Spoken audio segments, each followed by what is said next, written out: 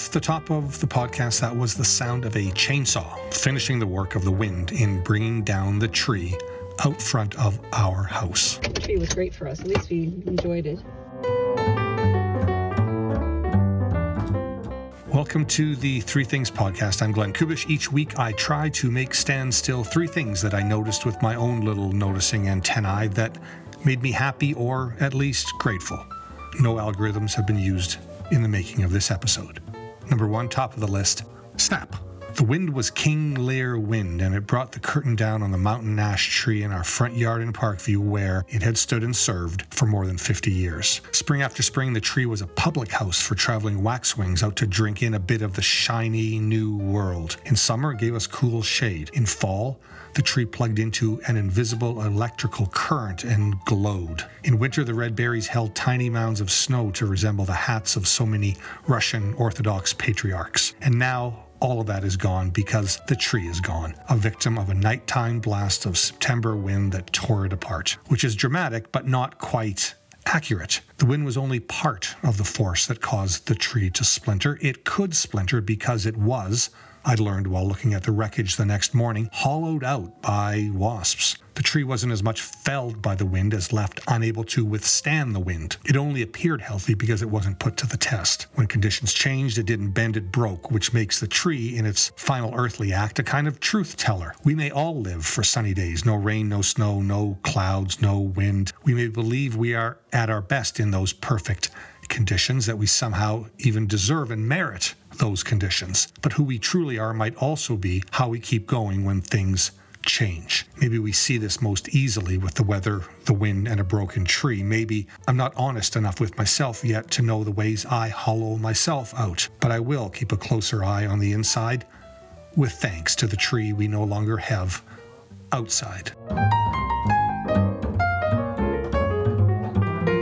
Number two, crackle. We had a nice little picnic at site number 2 in Laurier Park last week. It was a good day to sit on a chair, a good day to listen to the overhead geese on their test flights, a good day to throw a football, flip a burger, a good day to make a fire in the iron stove. It's always easier to fan the flames than to start them, and I am not a great fire maker. My method: crumple some newspaper into what sometimes I imagine my brain looks like, words here and there, lots of air, and set dry kindling around it. Scratch a match, head to light, and watch as the paper catches fire, and then wait and wait for the pine to say, yes, I'm all in. At home, when I pull the extension cord out of the wall socket once my laptop is back to a 100% charge, I sometimes see a tiny spark in the outlet, just for a split second, and I wonder about all the fire in the walls of the house, and the fires under the hoods of the traffic on White Mud Drive, and the fire in the mitochondria in my own cells. There are fires on the news on my TV, because TV cameras, like moths,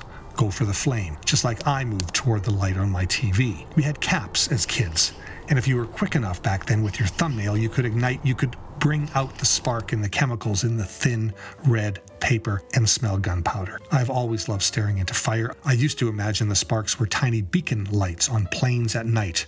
Who's in those planes, I wondered. Fire is wild.